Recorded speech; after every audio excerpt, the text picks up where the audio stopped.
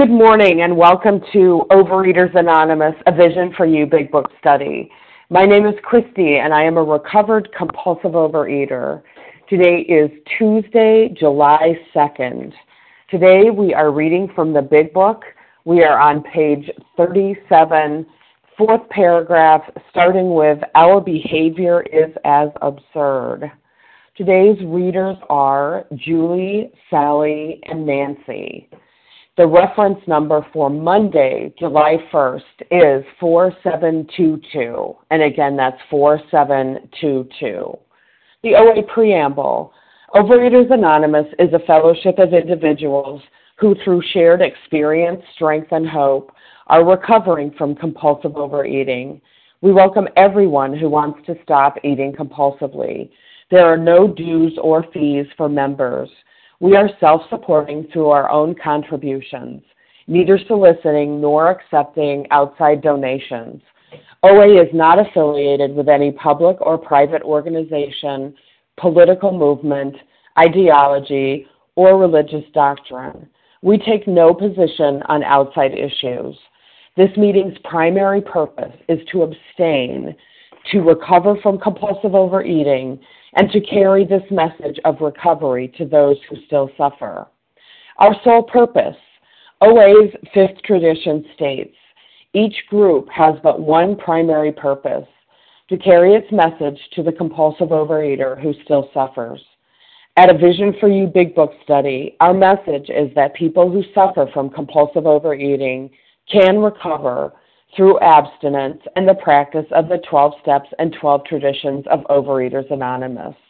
I will now ask Diane to read the 12 steps, please.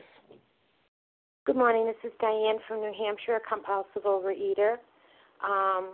12 steps. 1, we admitted we were powerless over food, that our lives had become unmanageable.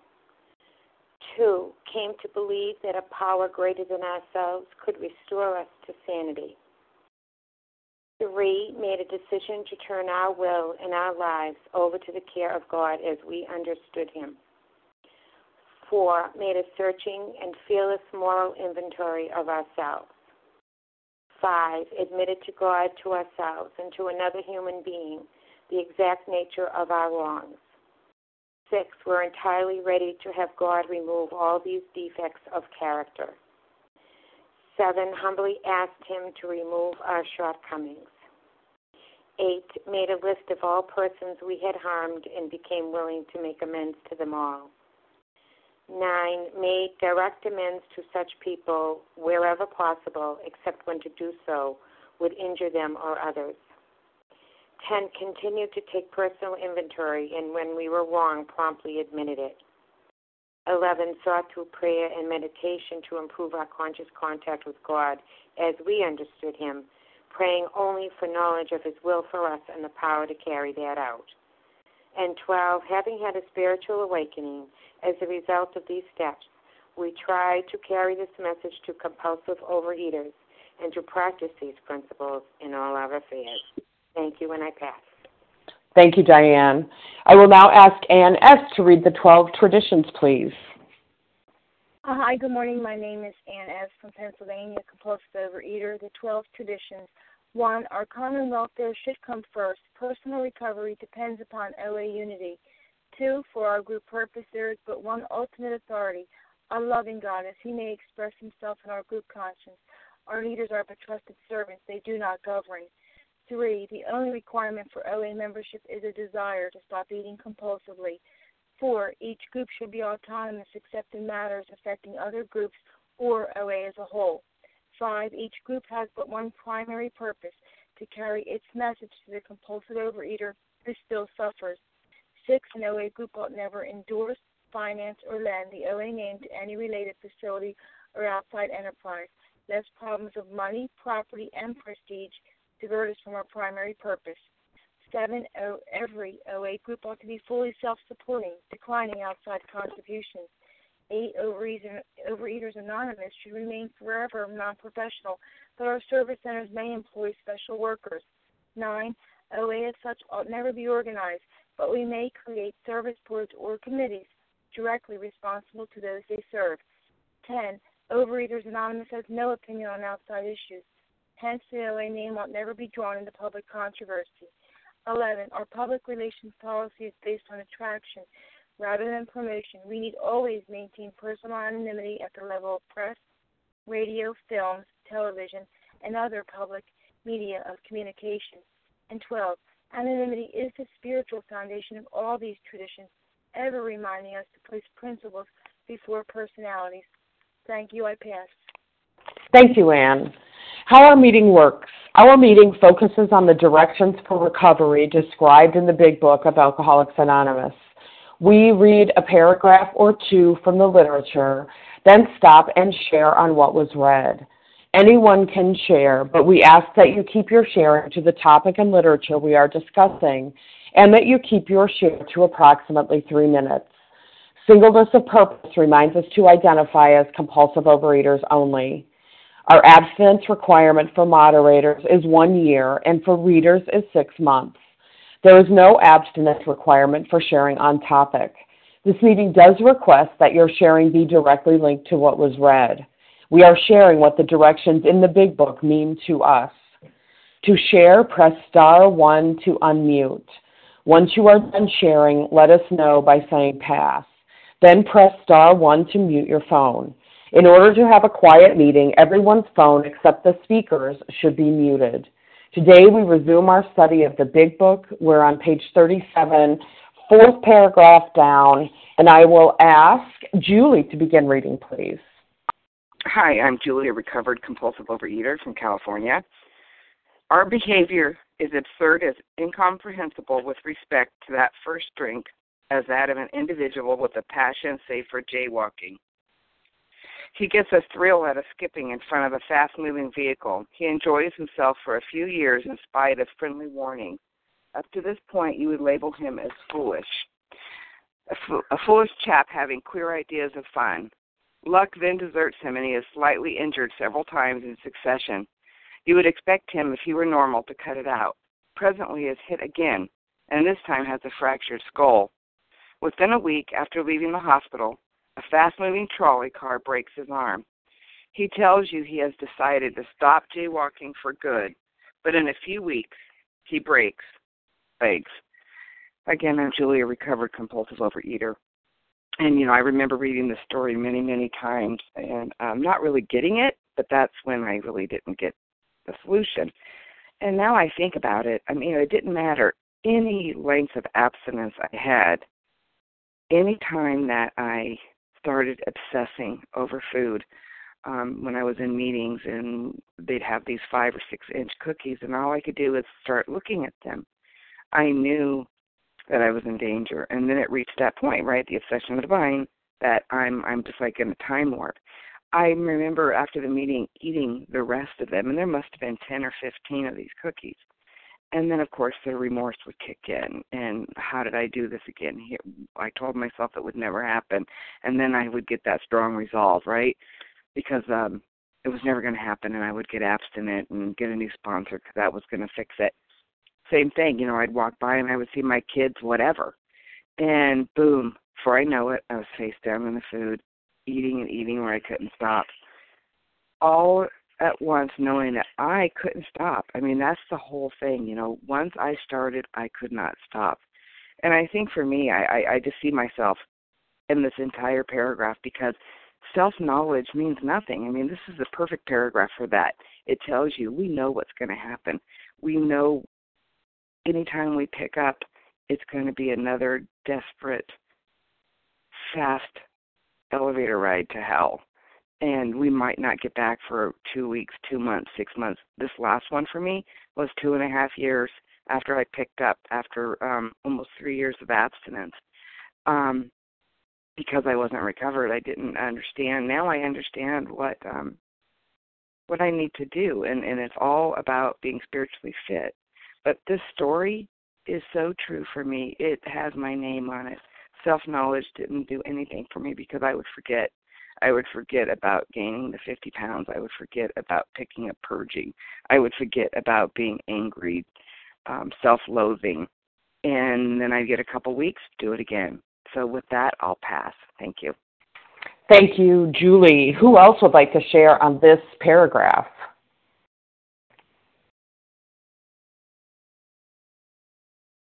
Hi, good morning. This is Naomi. May I share? Sure, Naomi, go ahead. Thank you. Well, this has to be one of my favorite stories, but I could never equate it to the jaywalker until I started Visions for You. But boy, this has my name, as the lady before said, all over it, because I can remember so many times just going out and binging my head off and being sick to my stomach and saying, never again, never again. But then shortly after that, the compulsion came back into the brain. The obsession came back into the brain, and it was like that was it. One bite and the allergy was off and running, and it never stopped. And time again, I just kept doing it. I kept doing it because this is what my body was demanding of me, and I was feeding into every bite. And when I was reading this story after becoming in Vision, joining Visions for You, I just realized this is my story. And thank you for allowing me to share, and I pass. Thank you, Naomi. Who else would like to share on this paragraph? It's Leah. Hi, this is Leah, Tawana. go. I'd like to share. Sure, Leah, and then I'm sorry, what was your name again? Amy. I heard Amy, and then there was someone else. Barbara. Tawana, and then Barbara. So we've got Leah, Amy, Tawana, and Barbara. Go ahead, Leah. Thank you so much. Good morning, everybody. Good morning, Christy. My name's Leah. I'm a recovered compulsive overeater. I certainly can't miss out on the jaywalker here. It says our behavior is as absurd and incomprehensible with respect to the first drink of that as that of an individual with a passion, say, for jaywalking. So the text is now going to use the absurd to help spotlight the absurd behavior of the alcoholic, my absurd behavior. It says he gets a thrill out of skipping in front of fast-moving vehicles.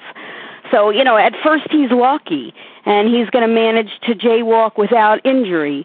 But the odds are going to catch up to this guy, and he's going to get injured several times, yet he still keeps running out in front of vehicles, and soon, he's got a broken arm, it says, and he swears that off because it's a dangerous habit, but then he goes right back to it and gets both of his legs broken. And just like the disease, it's going to get worse in the next paragraph. But this is a clear illustration of my behavior. It went from not wanting to stop binging because it was just too much fun. It was just too much fun, to not being able to stop due to the obsession of the mind. I mean, those chains of this disease of compulsive overeating were much too soft to be felt until they were much too hard to be broken. I mean, once I was aware of who and what I was, it was no deciding on my part, like this last statement here. He tells you he has decided to stop jaywalking for good, but in a few weeks he breaks both legs. I mean, there was no decision that I could make to stop this beast from continuing to drag me around by my hair, because a sick mind can't heal a sick mind. And there is no way, I mean, we often draw the analogy, once you're, pickled, there's no going back to the state of being a cucumber, and that was definitely true for me. Once this cucumber myself became a pickle, there was no becoming a cucumber again, because I couldn't reverse the brining process. This obsession of the mind, this mental click that the big book is now teaching about, it's a mental twist. It's a peculiar mental twist that despite the pain, despite the suffering, despite all the consequences, despite my broken arms and broken legs, there was this mental click that would occur, and my pain had no memory. Something clicked in my mind which led me to pick up. And that's why our disease is described as an allergy of the body and obsession of the mind. It is a mental problem. It is mental. I got a thrill out of running in front of fast-moving vehicles, and when the pain got so great that I wanted to stop, I couldn't, left to my own devices and resources. And with that, I pass. Thank you. Thank you, Leah. Amy, go ahead. Good morning. My name is Amy. I'm a recovered compulsive overeater from Maryland.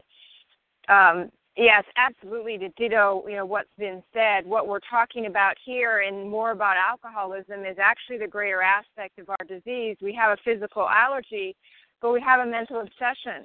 And my biggest issue is what's up in between my two ears, that warped thinking when it comes to my food and my eating and my binging. In all other areas, I can understand an allergy and stop eating it and stop doing it. If I'm allergic to strawberries and it causes me hives, I am sane when it comes to thinking about that. And then I say, okay, well, I'm not going to eat strawberries anymore. But because of this mental obsession, an obsession with food and this destructive eating, my mind is warped. My mind is warped, and I cannot think clearly when it comes, and I think of an insane reason to eat with all reasons to the contrary.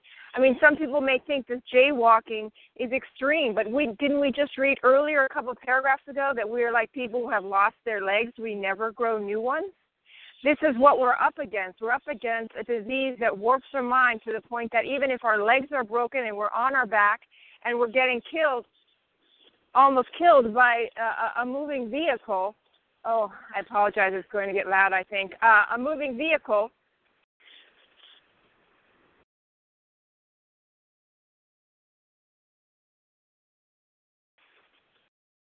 It doesn't matter because we're not sane when it comes to the food.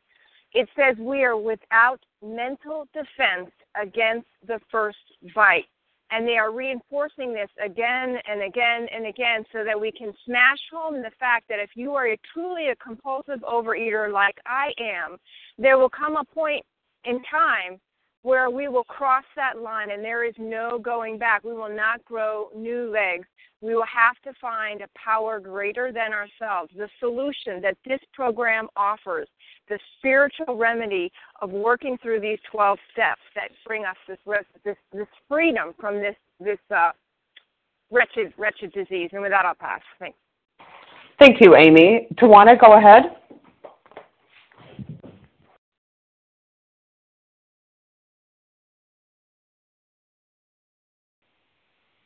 You will need to press star 1 to unmute. Hi, this is Tawana. Was I next? You were. Thank you so much. Go ahead. Oh, okay, thank you. I like this reading because, they use really pretty much a parable or some type of absurd example to get the attention to, just take the blinders off my eyes or anyone's eyes who's coming in and don't have the understanding that this is a disease and how absurd our behavior really is. And so I really liked it from that perspective because never in a million years would I dream of taking up jaywalking as a hobby or something to do for thrill seeking. And it's just, I wouldn't go and break my legs on purpose. But that's exactly what I'm doing, when I was into the food. And so I'm grateful today to be recovered. But I really think that this paragraph is kind of designed to take the blinders off. It's almost kind of like I said, a parable gives a good example for someone to be able to see, no, this is really not good, what I'm doing to myself. And didn't even realize this is what I'm doing to myself. I'm really throwing myself in front of a moving vehicle by participating in this disease. And that's all I wanted to share. I just thought it was pretty cool paragraph that just helps take the blinder off to the reality of what we do to ourselves when we eat or drink. Thanks. Thanks, Tawana. Barbara, go ahead.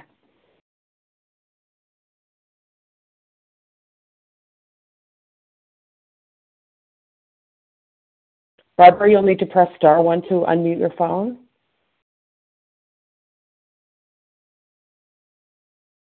All right, thank you. This is Barbara. I'm a compulsive overeater. I, too, read this a long time ago and thought, this is really an absurd comparison. How can jaywalking and the insanity of deliberately doing it be compared to my problem, my addiction to food, my continually going back despite the consequences, despite it, but it's still not that extreme, but my experience is that it is, and it's a wonderful thing to think of, and I can think of it in moments of clarity and periods of abstinence and sanity. And I need to keep, for me, doing that again and again and get that image so that when the madness strikes, if it does, I can use this as one of the reminders of the, as it says, the craziness, the obscenity, the absurdity, all the words. It is incomprehensible to a person who's normal. But as it says, if he were normal, which it's very clear I'm not, because a normal person would not deliberately go ahead and binge and eat excessively with the price that's paid. I can remember like this person who was in the asylum and then came out and was jaywalking again, you know, being released from the psychiatric ward from having been so crazy with sugar and antidepressants, and then coming out. And that night at midnight, the madness was on me because I had, you know, no ability or no grace to go to the 12 steps or to go to people in the fellowship or my God within or without. And I, of course, went to food. And I remember sitting in darkness downstairs, and my daughter, who had come, you know, a distance to care for me, looked at me and couldn't believe I was sitting on the couch binging the night I was released from the hospital. That is, in my mind, the equivalent, no doubt about it, of the person who was in the asylum, was released, and went back to it. So there's no way to bind me up with chains or a hospital or anything, or a chain around the refrigerator, if I don't have the prayer, the grace of God, and my understanding of God, which involves the 12 steps, the fellowship, and a God within. There's no chain that will bind me, just as you couldn't tie up this man who was driven to resume the jaywalking, even though he didn't want to, even though he promised that he wouldn't. He was back doing it. They say the thrill. For me, it works if I say that momentary ease and comfort, which goes me back to the jaywalking and the insanity and the price that's paid. Thank you, and I pass. Thank you, Barbara. Would anyone else like to share on this paragraph? Good morning. This is Bella. Can I share? I heard a few people, so I heard Bella, and then who else? Sheila. Bracha. Rose. Sheila. Bracha. Sheila. And is it Rosa? Bracha. Barasa? Okay. I hope I'm pronouncing that correctly. So I've got 4 people. I've got Bella, Rose, Sheila, and Barasa. So go ahead, Bella. Nancy. Wow. Thank you very much for letting me share. My name is Bella, and I am a compulsive overeater. Wow, it brings me memories from the past that I am happy that I am not there anymore. Yes, one of my character defects was to please people, to do everything, anything that people should be happy with me, that people should love me. So I always, when I was in front of cookies and ice cream and bread and you name it, I promised to myself, oh, this time I will not eat it. This time I will not touch it. I wanted to be sure that now everybody will love me and will give me a hug and will say, wow, Bella, you did it. But of course, I couldn't do it because the binging is not in my control. The binging is not my sickness. The binging and the overeater is the symptom of my disease. And every time that I didn't pass the test and I continue to eat without control and without any stop, I put myself down and again and again and again. So, you know, my solution was, anyway, I am nothing. I cannot trust myself. I am not good enough. So let's go. Again, I went to the food, and it was like I couldn't stop it.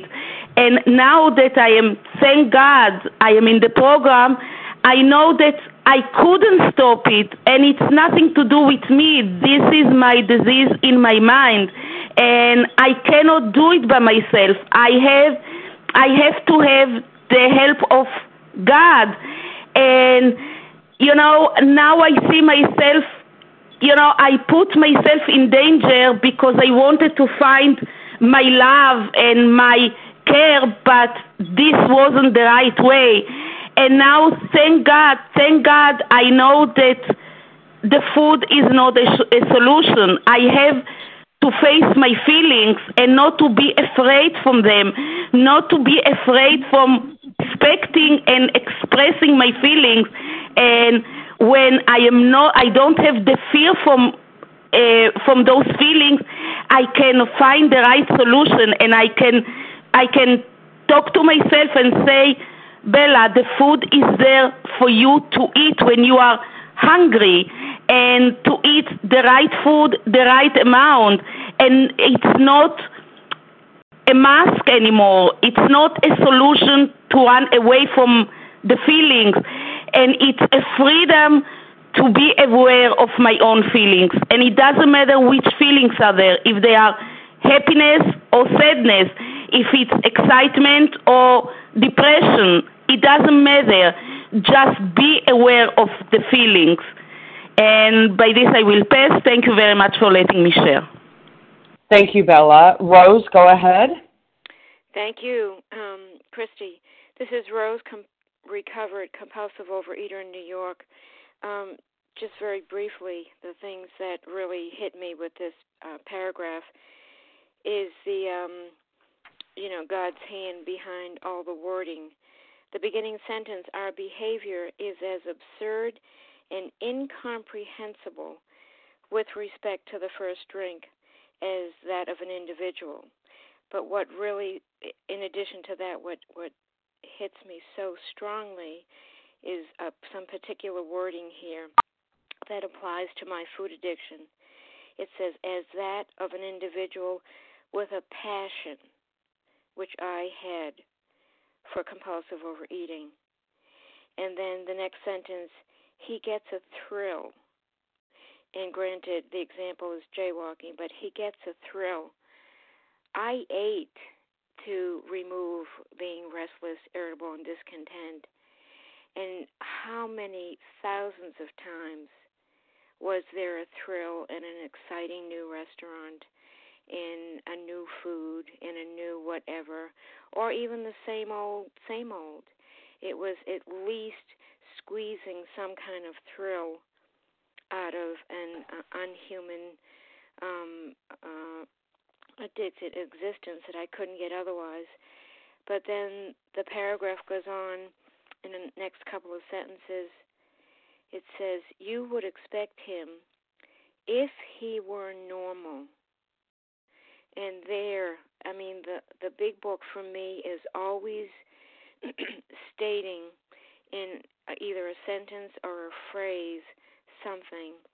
And it was mentioned earlier about this paragraph really helps take the blinders off. Once the extreme example of jaywalking, which, as everyone has said, it's not so extreme. Matter of fact, it's not extreme at all, because and as it says here in the paragraph, it's an exact example of the level of insanity. And if I were normal, I would have cut it out. But like all the pages prior to this one paragraph, it's being said over and over and over. I had no sanity, no normalcy when it came to food addiction, compulsive overeating. Thank you. I'll pass. Thank you, Rose. Sheila, go ahead.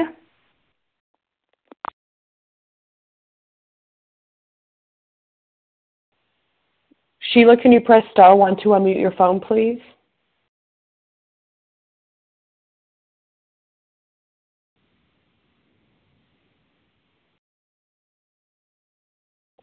How about Balasa? Yes, this is Bracha. Thank you.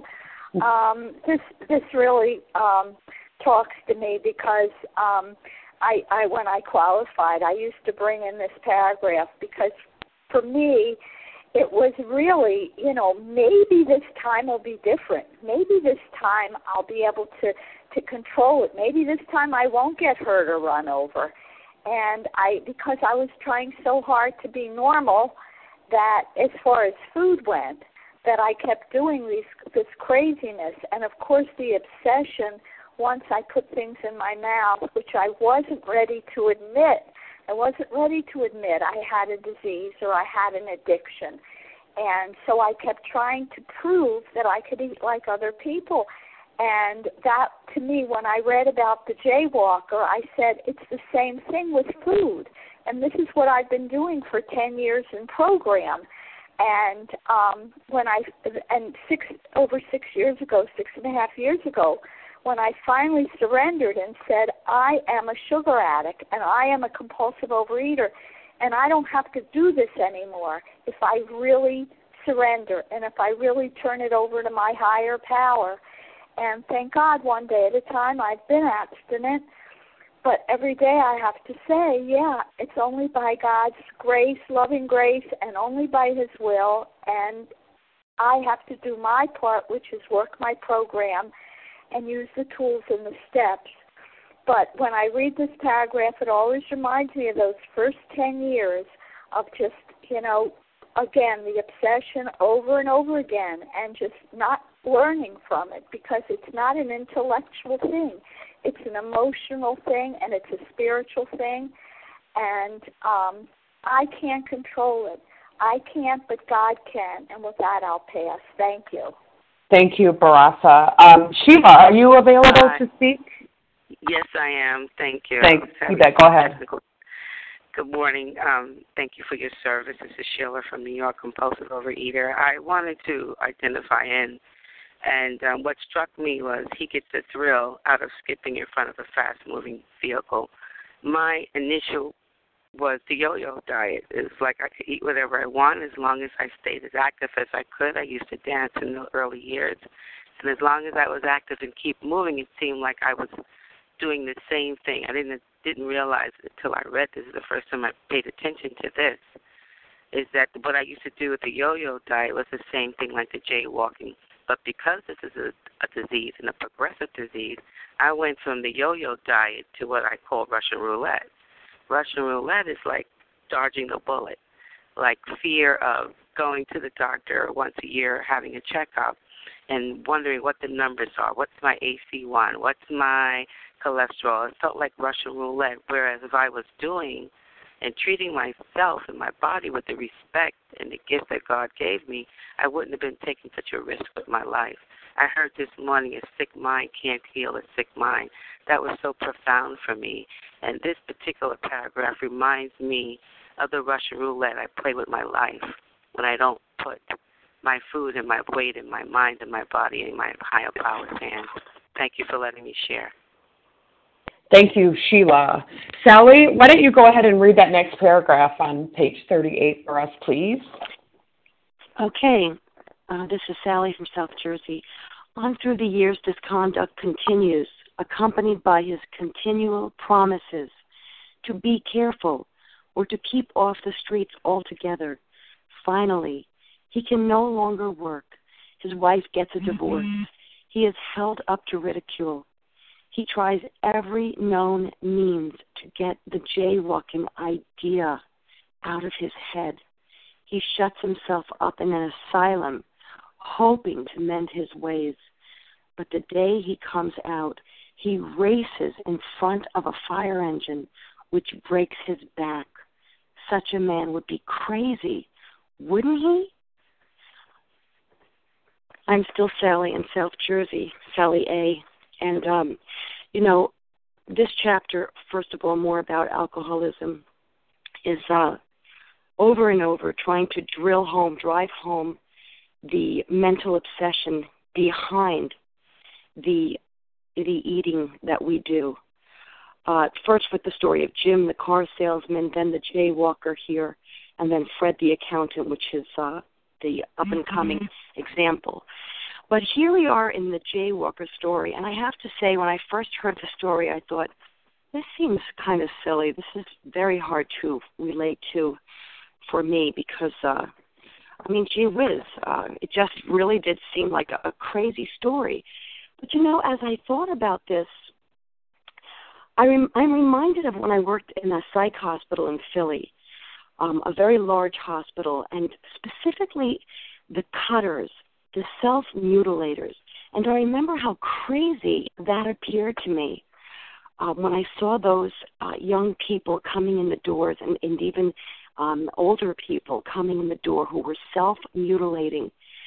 And eventually I began to realize that binging was a form of self-mutilating.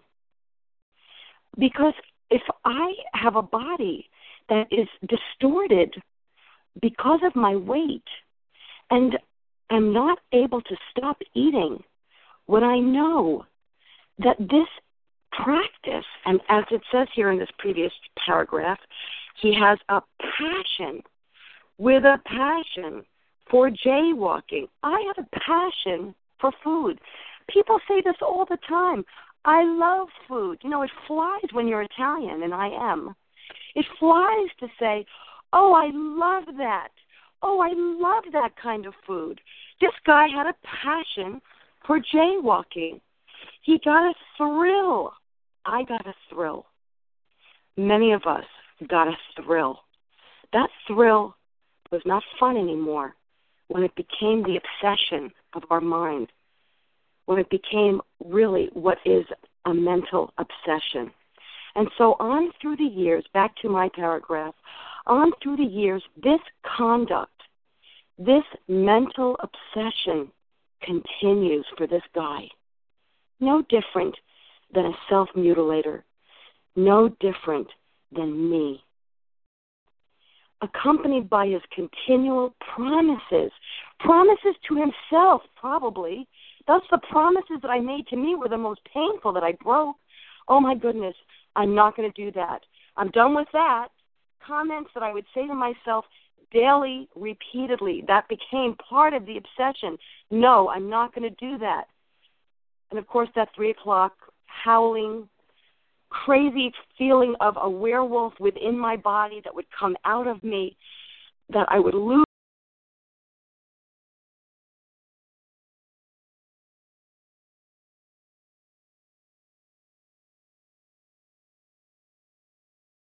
Am I back? Yep, go ahead. Yep, we can hear you now. So finally at that same kind of a crazy thinking that this poor guy had, that werewolf in me at 3 o'clock in the afternoon that would rise up out of me, truly like a howling in my soul, that would cause me to stop feeling any sense of control that I might have thought that I had for the first few hours of my day, that would lead me back to that same crazy, mental, obsessive conduct of binging. Finally, he can no longer work. His wife gets a divorce. Okay, so it affects his life just like it affected Jim in our first example.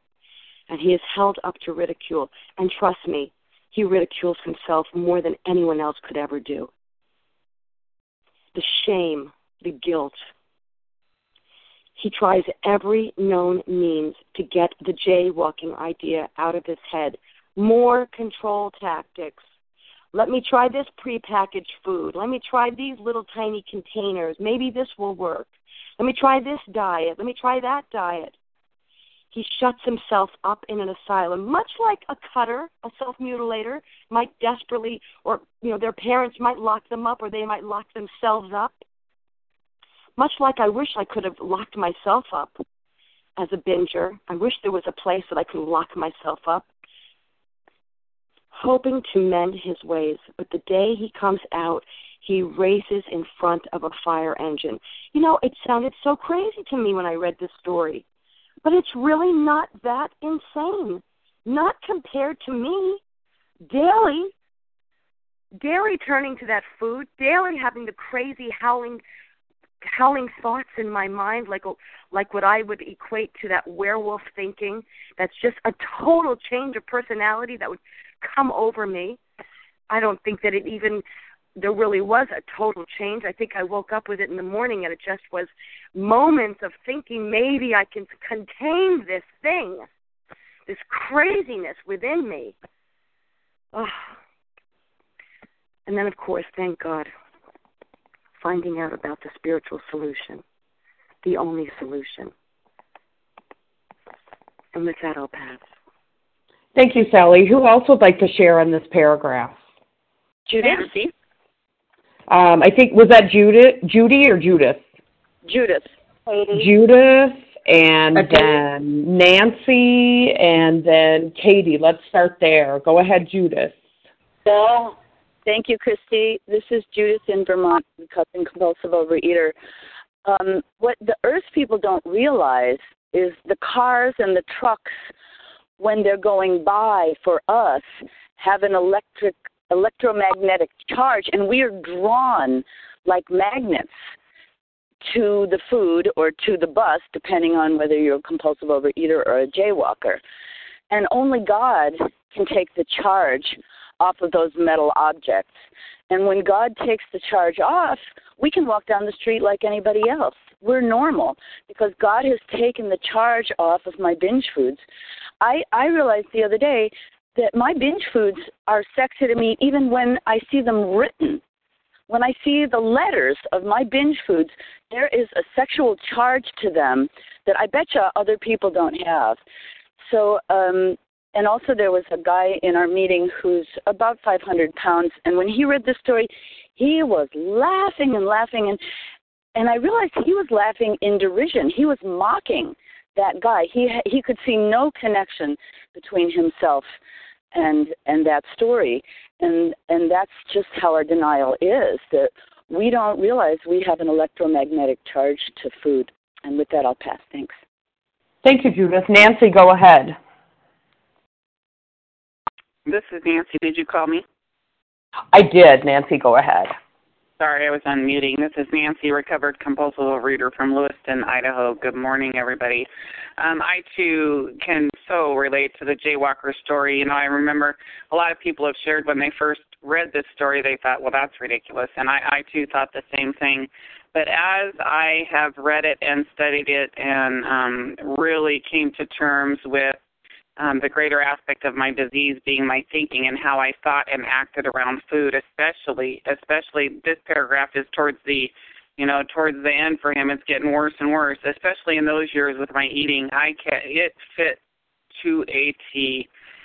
And, I love the first part of this paragraph says, accompanied, it continued on through the years, as did my compulsive overeating, accompanied by the continual promises to be careful or to keep stopped altogether. Well, the greater aspect of my mind is, the problem is I can't stop once I start, and I can't stay stopped, and I can't stop from starting again after I do stop for a period of time. So, I had tons of promises that I was going to not ever do it again forever. And in the beginning, I said those promises out loud to my friends, to my family, to my coworkers, always going, oh, I found a new diet. This time it's going to work. I'm going to lose all this weight. Then I quit saying it out loud because I realized I was beginning to sound a bit ridiculous. And I would always promise myself. And then, of course, we all know about the continual promises to God that, if you just help me this time, I promise I'll do this and this. And but then, finally I gave up emotionally anyway. I even relate to he could no longer work. I never lost my job, but I was doing the bare minimum. I work as a court reporter, and so I have transcript deadlines, and I wouldn't get my transcripts out until I absolutely had to. I mean, it was like down to the bottom of the barrel with it. Okay, let's look at the Supreme Court said it's due here, and oh gosh, that day is tomorrow, and now I have to do it. Because I was too obsessed with my food. It kept me held prisoner. I couldn't think or function as a normal person. I didn't have to worry about getting a divorce. I was never married, carrying around a 372-pound body for years and years. I wasn't getting my door knocked down with marriage proposals. But also it says he's held up to ridicule. I remember twice I overheard course conversations I wasn't supposed to, but one was the bailiff at work was making a comment about how much of a lazy lard that I was. and he was talking to other employees in the break room about a situation in which I didn't help load some stuff when they were moving my office to another office because I actually had a broken foot, so that was why. But he was relating my laziness to my, obesity. And so, he was ridiculing me in front of another employee. And one time at church, I remember I walked into the bathroom and I heard two little girls that were each in the stall talking to each other through the stall saying, did you see that fat lady? And they were talking about me. And, they weren't, as children, not ridiculing me, but of course I took it as ridicule. So, I'm still relating as he's getting worse and worse with this jaywalking. He tries every known means to get the jaywalking idea out of his head. Holy cow, I can't tell you all the ways I've tried. Acupuncture, every diet, every book, every self-help program, shuts himself up in an asylum. I remember once I didn't want to die, but I didn't want to live the way I was living. And so I had myself committed to the psych ward in a hospital and was there for 10 days. I wanted somebody to fix me is what I wanted. Fix me. I'm broken and I don't know what to do. And then the day he comes out, he races in front of a fire engine. I can't honestly remember how long it was after I got out of the hospital that I ate again, but it wasn't long. So yeah, crazy. My behavior and thinking around food was crazy. And thank you, God, that I found the program of Overeaters Anonymous and the big book that was brought to life through these meetings so that I could finally understand that I had a physical allergy and then the greater aspect of the problem, which is the obsession of the mind, and that the solution is spiritual in nature, and that I could have it if I wanted it and was willing to follow a few simple guidelines, that being the steps. Today, I will not tell you that in a recovered state I don't think about food, because I do. There are times I can be driving down the road and I'll see one of my favorite fast food places and I'll go, oh man, I'm just going to have.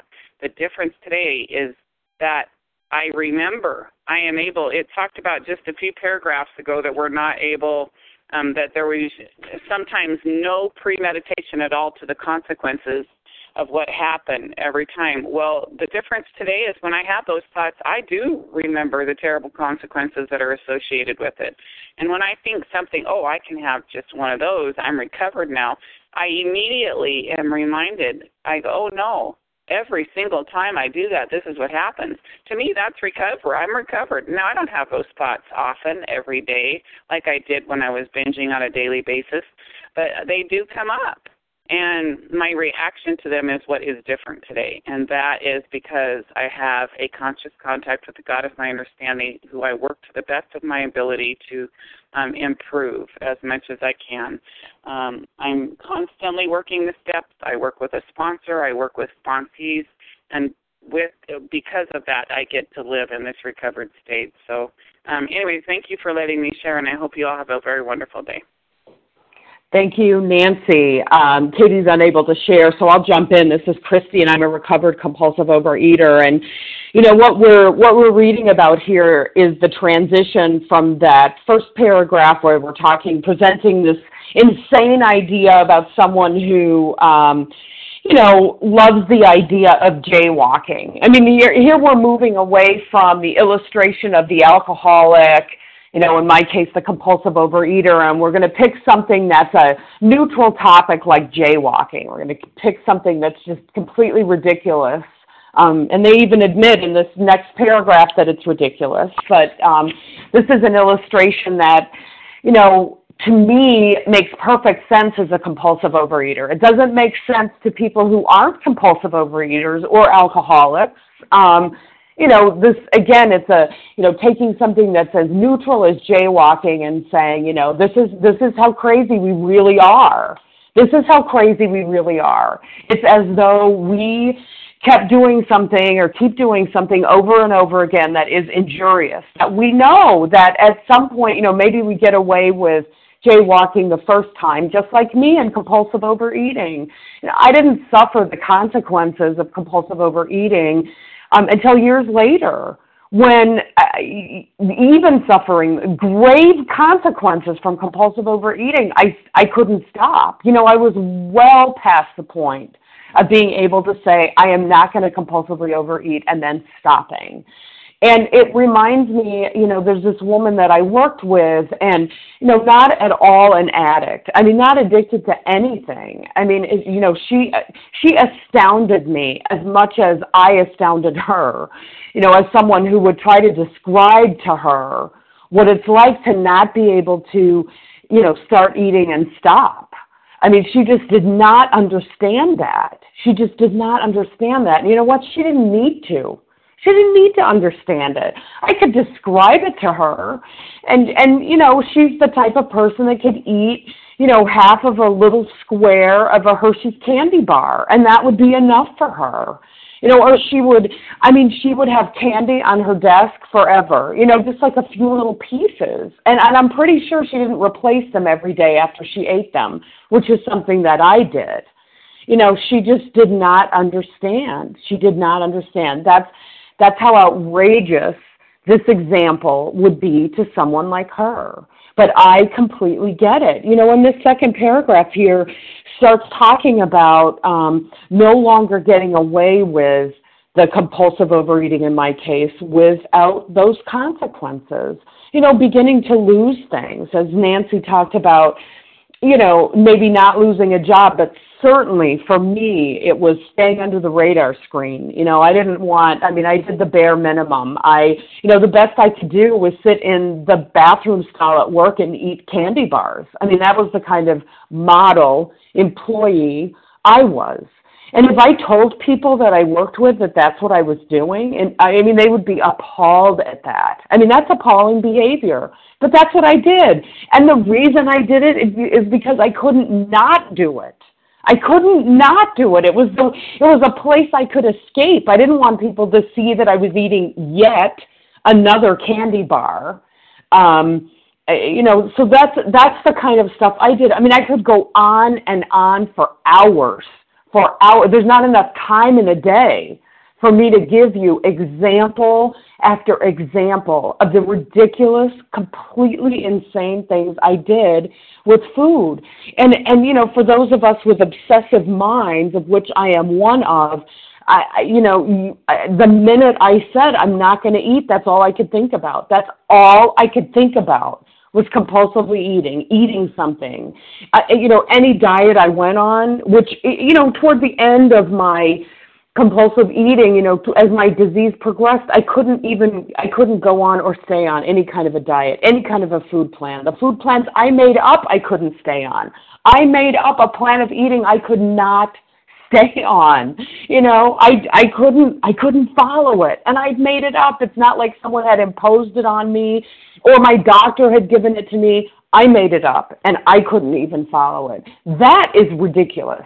That is crazy, and that speaks to the progression of my disease.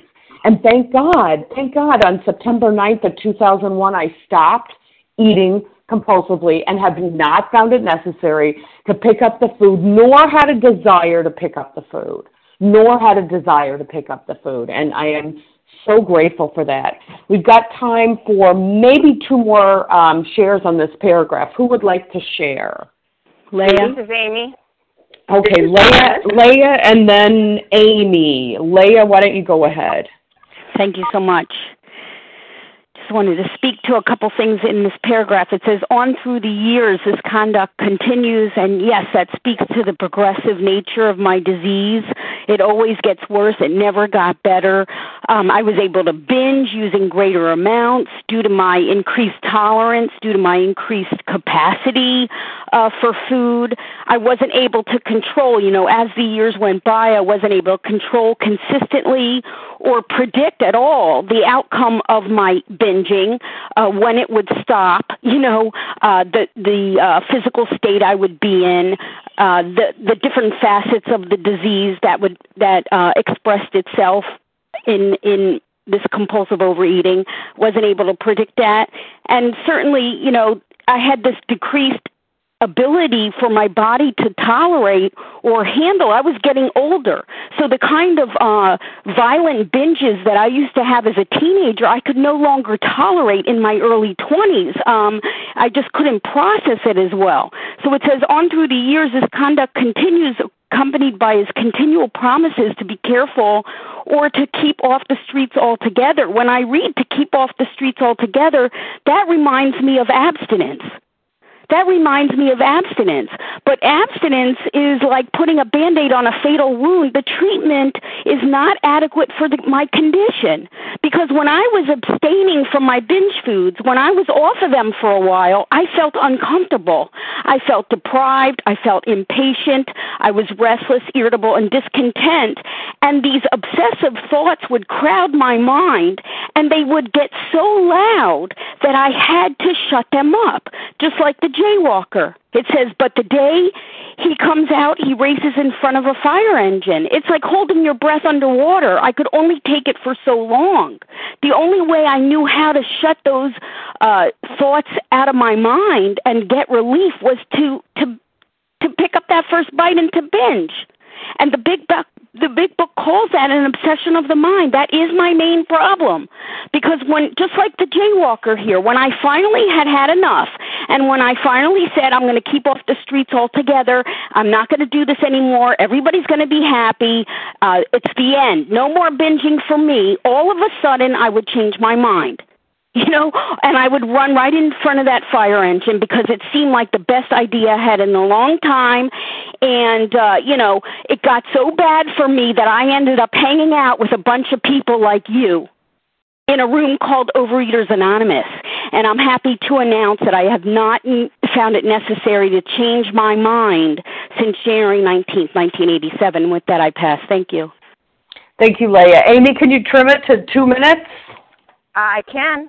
My name's Amy, compulsive overeater, recovered from Maryland. Again, what's the transition between these two paragraphs is the progression of this disease. I mean, he has a fractured skull, a broken leg, somewhat harsh, but yeah, keeps going. The transition is the progression where now he wants to stop and he can't. That is the progressive nature of this disease, and it still goes on for years. And that's what's so destructive about this disease. It will kill you it'll destroy you in the process of killing you. This disease would be so happy to just rob you of your relationships, your life, give you continual pain and mental and physical suffering for years, folks, for years, and then you die. I mean, that's what this disease wants, to prolong.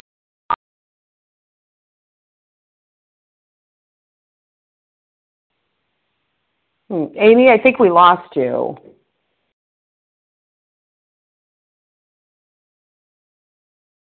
Amy, can you press *1? Hey, are you there? Yes, I heard up to prolonged. Oh, I'm so sorry. Okay, where was I? Well, just to wrap it up, it says in A Vision for You, for most normal folks, drinking means conviviality, companionship, and colorful imagination. It means release from care, boredom, and worry. It is joyous intimacy with friends and the feeling that life is good, but not so with us in those last days of heavy drinking or eating. The old pleasures were gone. They were great, but memories. Never could we recapture the great moments of the past. There was an insistent yearning to enjoy life as we once did, and a heartbreaking obsession that some new miracle of control would enable us to do it. There was always one more attempt and one more failure. This is the true powerlessness of the disease. That even when we know that we need to stop, even if we know we're compulsive overeaters, knowledge and our mind alone will not help us. I place myself beyond human aid. And the reality is the bottom stops when we stop digging, but rarely do we stop digging. I don't know about you, but me, rarely do we stop digging until we finally find ourselves dying of this disease. And that's where we need to get to, because rarely will we work the rest of this program, will we surrender until we finally hit bottom. And so we have to hit bottom. We have to deal with the consequences first and then realize that this is more to this disease than meets the mouth. It's what's up in our mind, and that we need a spiritual transformation. We need a higher power that works when we work these 12 steps, and with that I'll pass. Thanks, Amy. Thank you to everyone who has shared. We will now close with the reading from the Big Book on page 164, followed by the Serenity Prayer. Nancy, will you read that for us, please? I'd be happy to. Thank you, Christy. Good morning. Recovered compulsive overeater Nancy. Our book is meant to be suggestive only. We realize we know only a little. God will constantly disclose more to you and to us. Ask Him in your morning meditation what you can do each day for the man who is still sick. The answers will come if your own house is in order. But obviously you cannot transmit something you haven't got. See to it that your relationship with him is right, and great events will come to pass for you and countless others. This is the great fact for us. Abandon yourself to God as you understand God. Admit your faults to him and to your fellows. Clear away the wreckage of your past. Give freely of what you find and join us. We shall be with you in the fellowship of the Spirit, and you will surely meet some of us as you trudge the road of happy destiny. May God bless you and keep you until then. With that,